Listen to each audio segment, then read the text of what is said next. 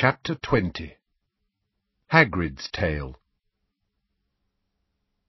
Harry sprinted up to the boys' dormitories to fetch the invisibility cloak and the Marauder's map from his trunk. He was so quick that he and Ron were ready to leave at least 5 minutes before Hermione hurried back down from the girls' dormitories, wearing scarf, gloves, and one of her own knobbly elf hats. "Well, it's cold out there," she said defensively, as Ron clicked his tongue impatiently. They crept through the portrait hole and covered themselves hastily in the cloak.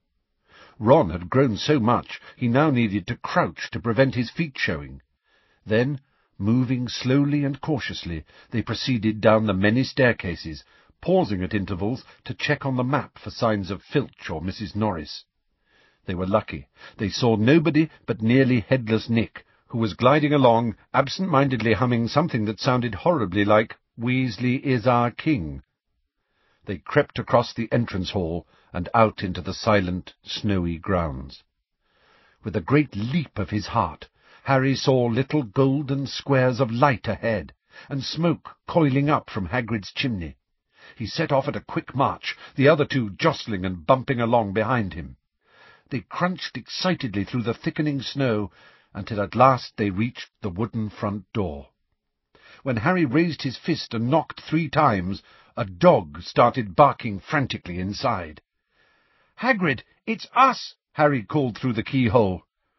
"Should have known," said a gruff voice. They beamed at each other under the cloak. They could tell by Hagrid's voice that he was pleased. "Been home 3 seconds. Out the way, Fang! Out the way, you dozy dog!" The bolt was drawn back, the door creaked open, and Hagrid's head appeared in the gap. Hermione screamed. "Merlin's beard, keep it down," said Hagrid hastily, staring wildly over their heads. "Under that cloak, are ye? Well, get in, get in!" "I'm sorry," Hermione gasped, as the 3 of them squeezed past Hagrid into the house and pulled the cloak off themselves so he could see them. "Oh, Hagrid!" It's nothing, said Hagrid hastily, shutting the door behind them and hurrying to close all the curtains. But Hermione continued to gaze up at him in horror. Hagrid's hair was matted with congealed blood, and his left eye had been reduced to a puffy slit amid a mass of purple and black bruising. There were many cuts on his face and hands, some of them still bleeding, and he was moving gingerly, which made Harry suspect broken ribs. It was obvious that he had only just got home. A thick black travelling cloak lay over the back of a chair, and a haversack large enough to carry several small children leaned against the wall inside the door. Hagrid himself, twice the size of a normal man, was now limping over to the fire and placing a copper kettle over it. "What happened to you?" Harry demanded, while Fang danced around them all, trying to lick their faces. "Told you, nothing," said Hagrid firmly. "Want a cuppa?" "Come off it," said Ron. "You're in a right state." "I'm telling you, I'm fine," said Hagrid, straightening up and turning to beam at them all, but wincing. "Blimey, it's good to see you 3 again. Had good summers, did you?" "Hagrid, you've been attacked," said Ron. "For the last time, it's nothing," said Hagrid firmly. "Would you say it was nothing if one of us turned up with a pound of mince instead of a face?" Ron demanded. "You ought to go and see Madame Pumphrey, Hagrid," said Hermione anxiously. "Some of those cuts look nasty." "I'm dealing with it, all right," said Hagrid repressively. He walked across to the enormous wooden table that stood in the middle of his cabin, and twitched aside a tea-towel that had been lying on it. Underneath was a raw, bloody, green-tinged steak, slightly larger than the average car tire. "You're not going to eat that, are you, Hagrid?" said Ron, leaning in for a closer look. "It looks poisonous." "It's supposed to look like that. It's dragon meat," Hagrid said, "and I didn't get it to eat." He picked up the steak and slapped it over the left side of his face. Greenish blood trickled down into his beard as he gave a soft moan of satisfaction. "That's better. It helps with the stinging, you know." "So, are you going to tell us what's happened to you?" Harry asked. Can't, Harry. Top secret. More my job's worth to tell you that. Did the giants beat you up, Hagrid? Asked Hermione quietly. Hagrid's fingers slipped on the dragon stake, and it slid squelchily onto his chest. Giants? Said Hagrid, catching the stake before it reached his belt and slapping it back over his face. Who said anything about giants? Who you been talking to? Who's told you what I've... Who said I've been... Eh? We guessed, said Hermione apologetically. Oh, you did you? Said Hagrid, fixing her sternly with the eye that was not hidden by the stake. It was kind of obvious, said Ron. Harry nodded. Hagrid glared at them, then snorted, threw the stake back onto the table, and strode over to the kettle, which was now whistling. Never known kids like you three for knowing more'n you ought to, he muttered, splashing boiling water into 3 of his bucket-shaped mugs. And I'm not complimenting you neither. Nosy, some would call it. Interfering. But his beard twitched. So you have been to look for giants, said Harry, grinning as he sat down at the table. Hagrid set tea in front of each of them, sat down, picked up his stake again, and slapped it back over his face. Yeah, all right, he grunted. I have. And you found them? Said Hermione in a hushed voice. Well, they're not that difficult to find, to be honest, said Hagrid. Pretty big, see? Where are they? Said Ron. Mountains, said Hagrid unhelpfully. So why don't Muggles... They do, said Hagrid darkly. Only their deaths are always put down to mountaineering accidents, aren't they?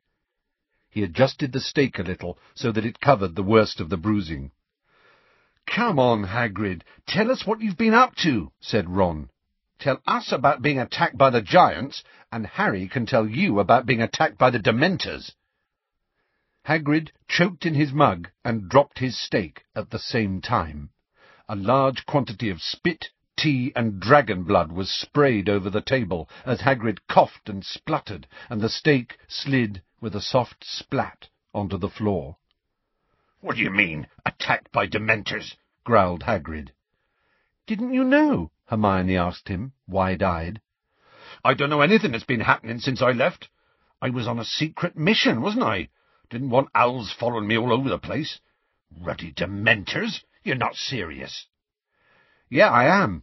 They turned up in Little Whinging and attacked my cousin and me, and then the Ministry of Magic expelled me. What?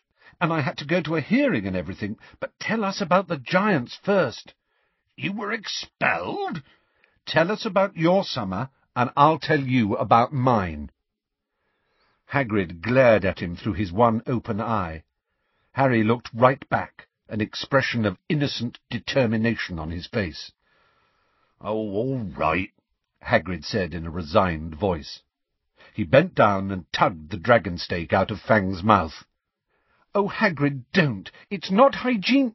Hermione began, but Hagrid had already slapped the meat back over his swollen eye. He took another fortifying gulp of tea, then said, Well, we set off right after term ended. Madame Maxime went with you then? Hermione interjected. Yeah, that's right, said Hagrid, and a softened expression appeared on the few inches of face that were not obscured by beard or green stake. Yeah, it was just the pair of us. And I tell you this, she's not afraid of roughing it, Olympe. Heh, you know, she's a fine, well-dressed woman, and knowing where we was going, I wondered how she'd feel about clambering over boulders and sleeping in caves and that, but she never complained once. You knew where you were going? Harry asked. You knew where the giants were? Well, Dumbledore knew, and he told us, said Hagrid. Are they hidden? Asked Ron. Is it a secret where they are? Not really, said Hagrid, shaking his shaggy head. It's just that most wizards aren't bothered where they are, so long as it's a good long way away. But where they are is very difficult to get to, for humans anyway, so we needed Dumbledore's instructions. Took us about a month to get there. A month? Said Ron, as though he had never heard of a journey lasting such a ridiculously long time. But why couldn't you just grab a portkey or something? There was an odd expression in Hagrid's unobscured eye as he squinted at Ron. It was almost pitying. We're being watched, Ron, he said gruffly. "What do you mean?" "You don't understand," said Hagrid. "The Ministry's keeping an eye on Dumbledore and anyone they reckon's in league with him, and—" "We know about that," said Harry quickly, keen to hear the rest of Hagrid's story. "We know about the Ministry watching Dumbledore." "So you couldn't use magic to get there?" asked Ron, looking thunderstruck. "You had to act like muggles all the way?" "Well, not exactly all the way," said Hagrid cagily. "We just had to be careful, 'cause Olymp and me, we stick out a bit." Ron made a stifled noise somewhere between a snort and a sniff, and hastily took a gulp of tea. "So we're not hard to follow. We was pretending we was going on holiday together. So we got into France, and we made like we was heading for where Olymp's school is, 'cause we knew we was being tailed by someone from the Ministry. We had to go slow, 'cause I'm not really supposed to use magic, and we knew the Ministry'd be looking for a reason to run us in. But we managed to give the Burke tailing us the slip round about Dijon." "Oh, Dijon," said Hermione excitedly. "I've been there on holiday. Did you see—" She fell silent at the look on Ron's face. "We chanced a bit of magic after that, and it wasn't a bad journey. Ran into a couple of mad trolls on the Polish border, and I had a slight disagreement with a vampire in a pub in Minsk, but apart from that, couldn't have been smoother. And then we reached the place, and we started trekking up through the mountains, looking for signs of 'em. We had to lay off the magic once we got near 'em, partly 'cause they don't like wizards, and we didn't want to put their backs up too soon, and partly 'cause Dumbledore had warned us you-know-who was bound to be after the giants and all, said it was odds on he'd sent a messenger off to 'em already. Told us to be very careful of drawing attention to ourselves as we got nearer, in case there was Death Eaters around." Hagrid paused for a long draught of tea. "Go on," said Harry urgently. "Found 'em," said Hagrid baldly. "Went over a ridge one night, and there they was, spread out underneath us. Little fires burning below and huge shadows. It was like watching bits of the mountain moving." "How big are they?" asked Ron in a hushed voice. "About 20 feet," said Hagrid casually. "Some of the bigger ones might have been 25. "And how many were there?" asked Harry. "I reckon about 70 or 80, said Hagrid.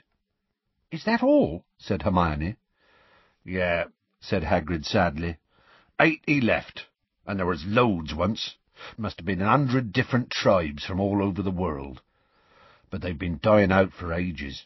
Wizards killed a few, of course, but mostly they killed each other, and now they're dying out faster than ever. They're not made to live bunched up together like that. Dumbledore says it's our fault. It was the wizards who forced them to go and made them live a good long way away from us, and they had no choice but to stick together for their own protection." "So," said Harry, "you saw them, and then what?" "Well, we waited till morning. Didn't want to go sneaking up on them in the dark, for our own safety," said Hagrid. "About 3 in the morning, they fell asleep, just where they was sitting. We didn't dare sleep. For one thing, we wanted to make sure none of them woke up and came up where we were, and for another, the snoring was unbelievable. Caused an avalanche near morning. Anyway, once it was light, we went down to see 'em." "Just like that?" said Ron, looking awestruck. "You just walked right into a giant camp?" "Well, Dumbledore told us how to do it," said Hagrid. "Give the Gurg gifts. Show some respect, you know." "Give the what gifts?" asked Harry. "Oh, the Gurg means the chief." "How could you tell which one was the Gurg?" asked Ron. Hagrid grunted in amusement. "Oh, no problem," he said. "He was the biggest, the ugliest, and the laziest, sitting there waiting to be brought food by the others, dead goats and such like. Name a carcass. I'd put him at 22, 23 feet, and the weight of a couple of bull elephants, skin like rhino hide and all." "And you just walked up to him?" said Hermione breathlessly. "Well, down to him, where he was lying in the valley. They was in this dip between 4 pretty high mountains, see, beside a mountain lake, and Carcass was lying by the lake, roaring at the others to feed him and his wife. Olymp and I went down the mountainside." "But didn't they try and kill you when they saw you?" asked Ron incredulously. It was definitely on some of their minds, said Hagrid, shrugging. But we did what Dumbledore told us to do, which was to hold our gift up high and keep our eyes on the Gurg and ignore the others. So that's what we did. And the rest of them went quiet and watched us pass, and we got right up to Carcass's feet, and we bowed and put our present down in front of him. What do you give a giant? Asked Ron eagerly. Food? Nah, he can get food all right for himself, said Hagrid. We took him magic. Giants like magic, just don't like us using it against him. Anyway, that first day we gave him a branch of Gubrathian fire. Hermione said, "Wow," softly, but Harry and Ron both frowned in puzzlement. "A branch of everlasting fire," said Hermione irritably. "You ought to know that by now. Professor Flitwick's mentioned it at least twice in class." "Well, anyway," said Hagrid quickly, intervening before Ron could answer back, "Dumbledore bewitched this branch to burn for evermore, which isn't something any wizard could do, and so I lies it down in the snow by Carcass's feet, and says, 'A gift to the Gurg of the Giants from Albus Dumbledore, who sends his respectful greetings.'" "And what did Carcass say?" asked Harry eagerly. "Nothing," said Hagrid. "Didn't speak English." "You're kidding." "Didn't matter," said Hagrid imperturbably. "Dumbledore had warned us that might happen. Carcass knew enough to yell for a couple of giants who knew our lingo, and they translated for us." "And did he like the present?" asked Ron. "Oh, yeah. It went down a storm once they understood what it was," said Hagrid, turning his dragon stake over to press the cooler side to his swollen eye. "Very pleased. So then I said, 'Albus Dumbledore asks the Gurg to speak with his messenger when he returns tomorrow with another gift.'" "Why couldn't you speak to them that day?" asked Hermione. "Dumbledore wanted us to take it very slow," said Hagrid. "Let 'em see we kept our promises. We'll come back tomorrow with another present, and then we do come back with another present. Gives a good impression, see? And gives 'em time to test out the first present and find out it's a good one, and get 'em eager for more. In any case, giants like Carcass overload 'em with information, and they'll kill you just to simplify things." So we bowed out of the way and went off and found ourselves a nice little cave to spend that night in, and the following morning we went back, and this time we found Carcass sitting up, waiting for us, looking all eager. "And you talked to him?" "Oh, yeah.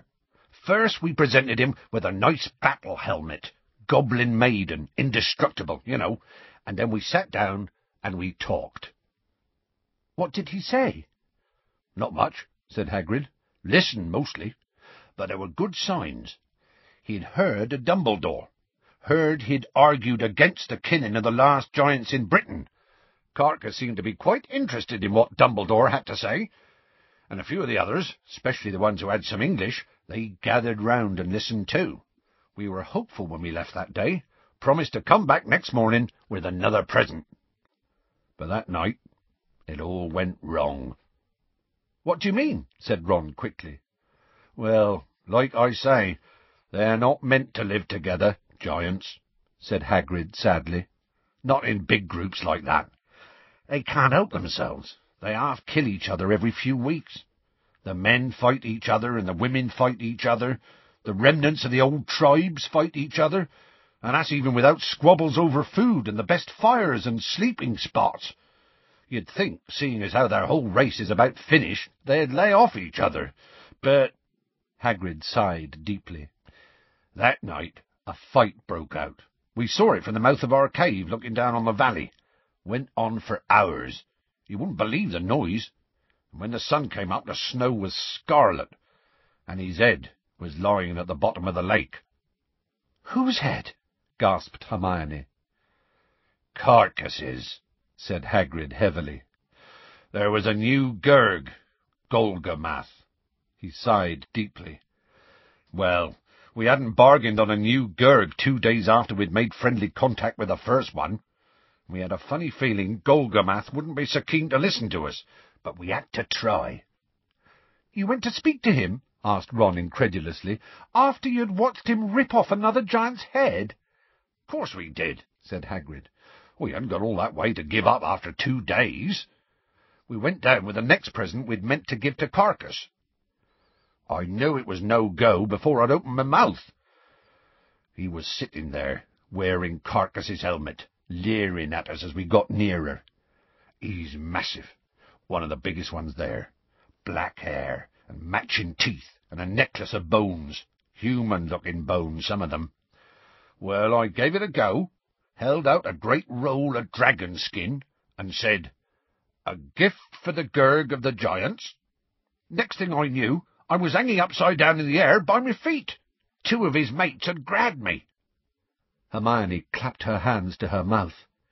"How did you get out of that?" asked Harry.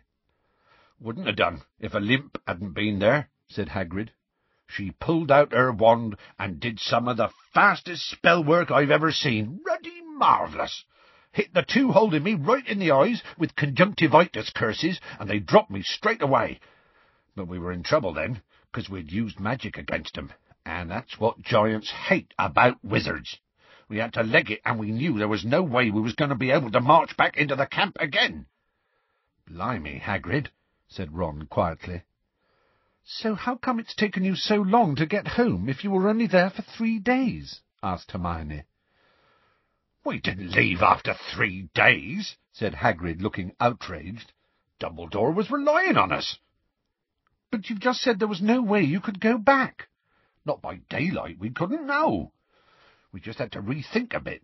Spent a couple of days lying low up in the cave and watching. And what we saw wasn't good." "Did he rip off more heads?" asked Hermione, sounding squeamish.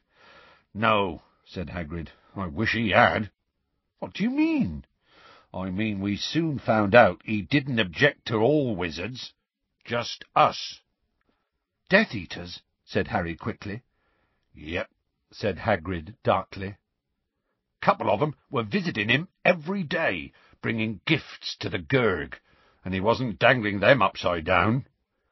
"How do you know they were Death Eaters?" said Ron. "Because I recognised one of 'em," Hagrid growled. "McNair, remember him? Bloke they sent to kill Buckbeak. Maniac he is.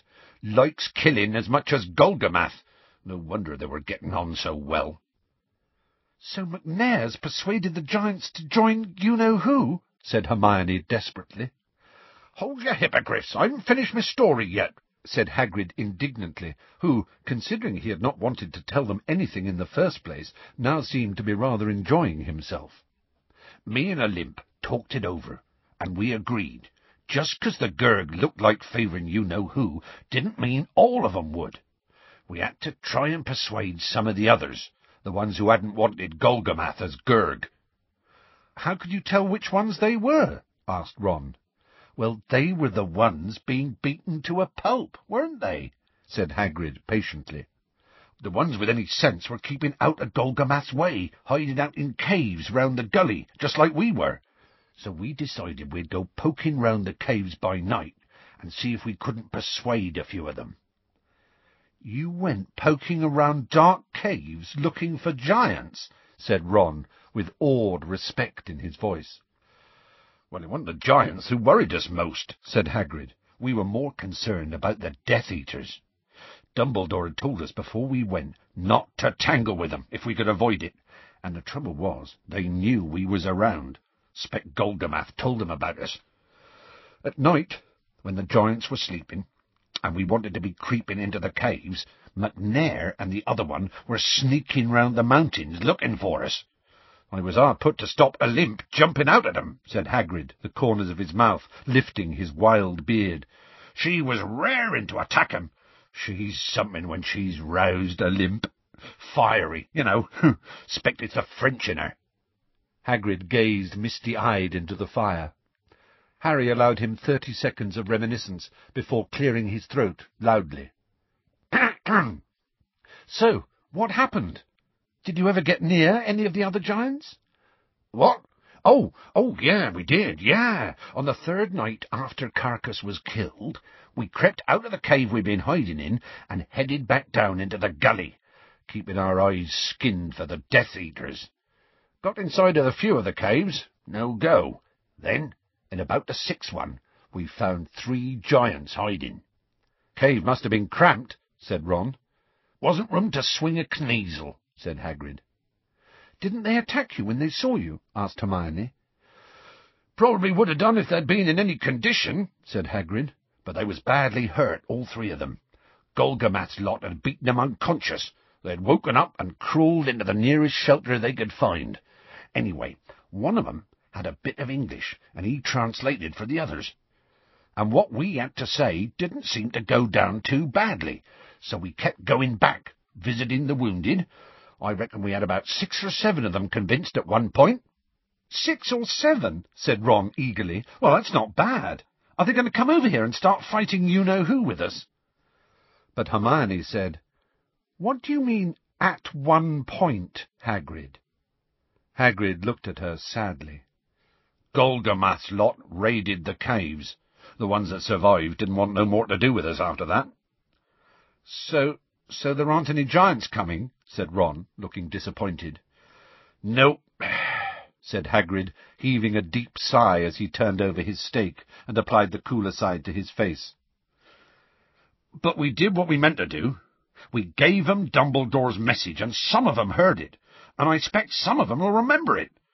Just maybe them that don't want to stay around Golgamath will move out to the mountains, and there's got to be a chance they'll remember Dumbledore's friendly to 'em. Could be they'll come. Snow was filling up the window now. Harry became aware that the knees of his robe were soaked through. Fang was drooling with his head in Harry's lap. "Hagrid," said Hermione quietly after a while.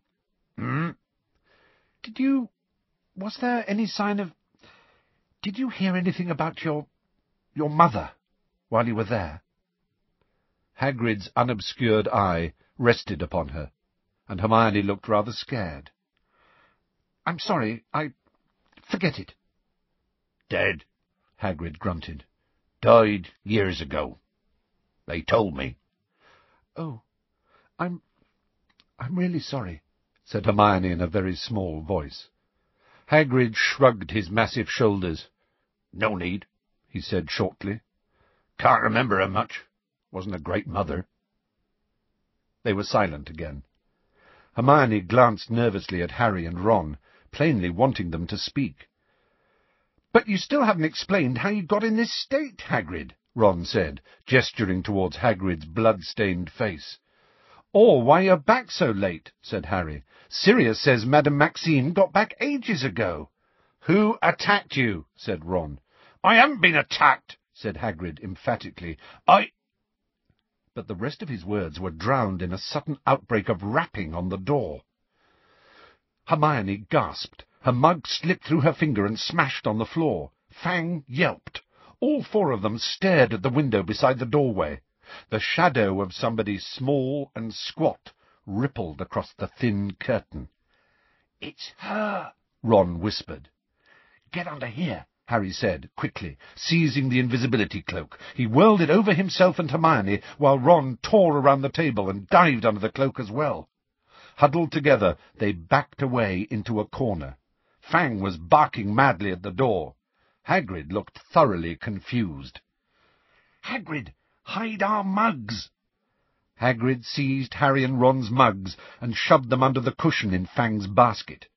Fang was now leaping up at the door. Hagrid pushed him out of the way with his foot and pulled it open.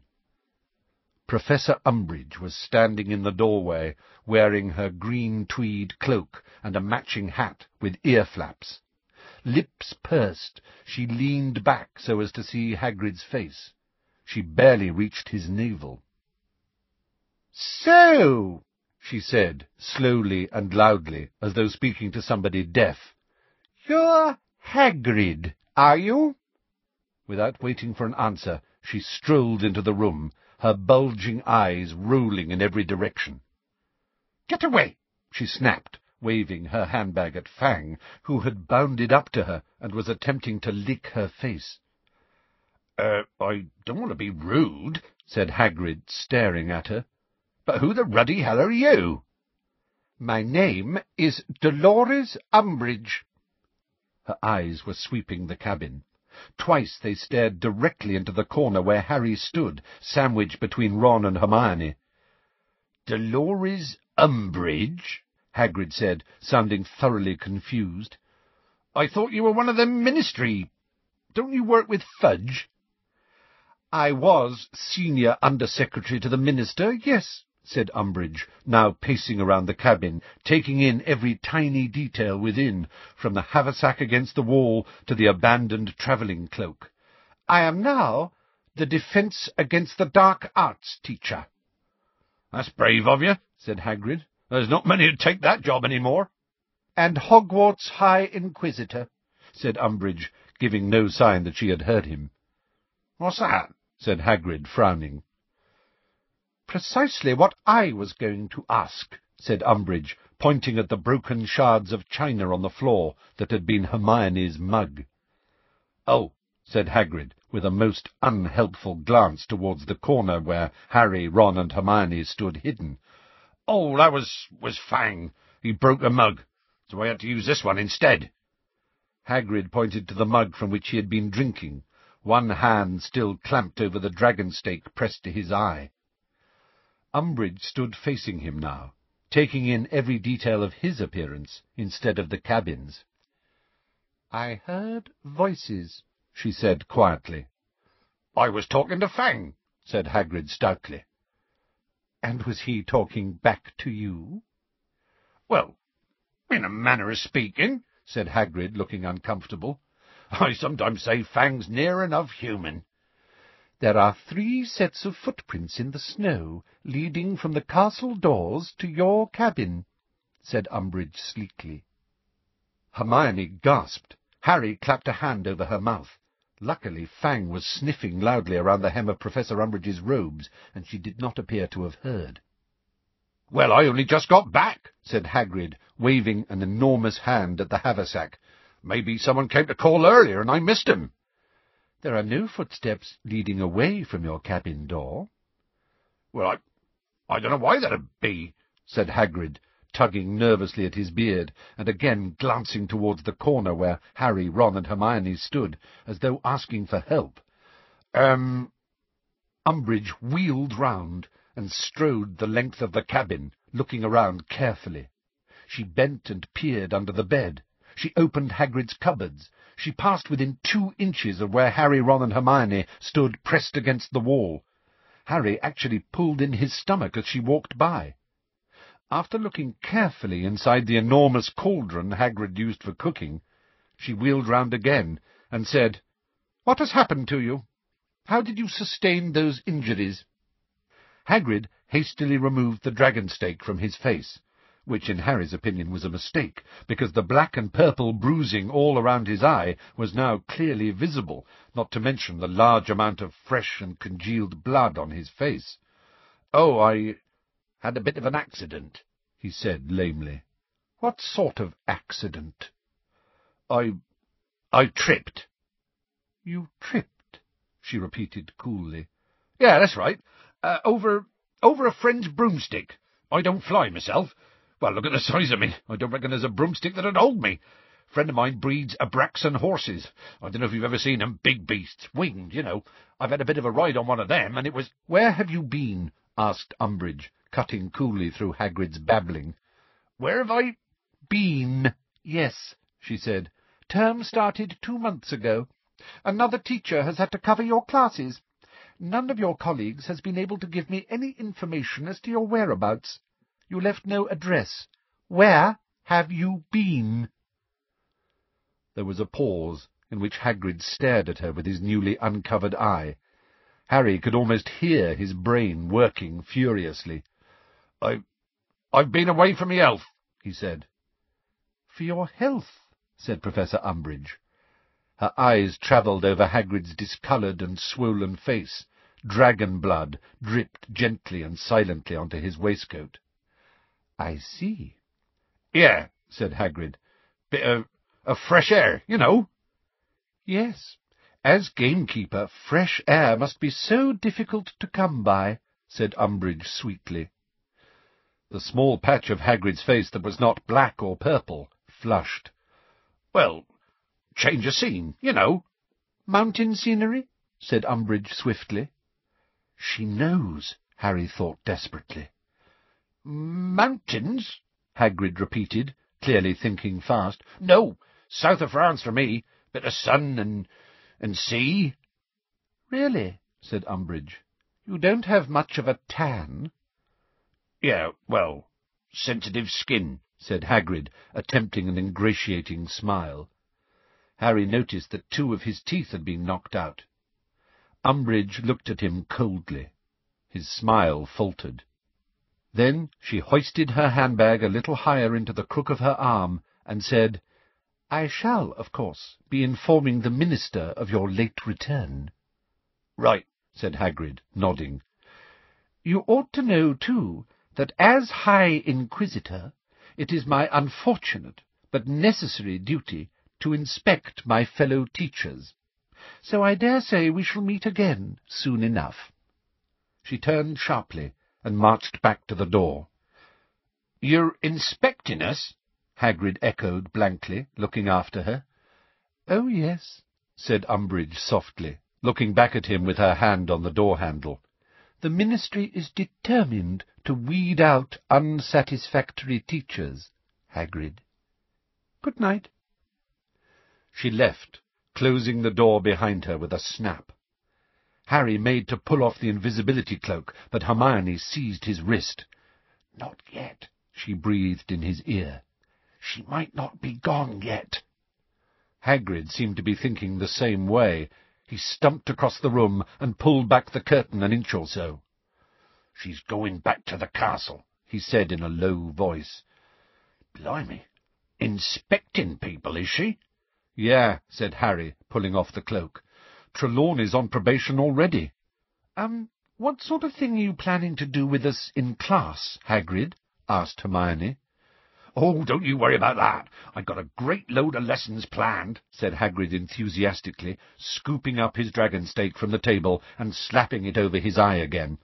I've been keeping a couple of creatures saved for your OWL year. You wait, there's something really special. Special in what way? Asked Hermione tentatively. I'm not saying, said Hagrid happily. I don't want to spoil the surprise.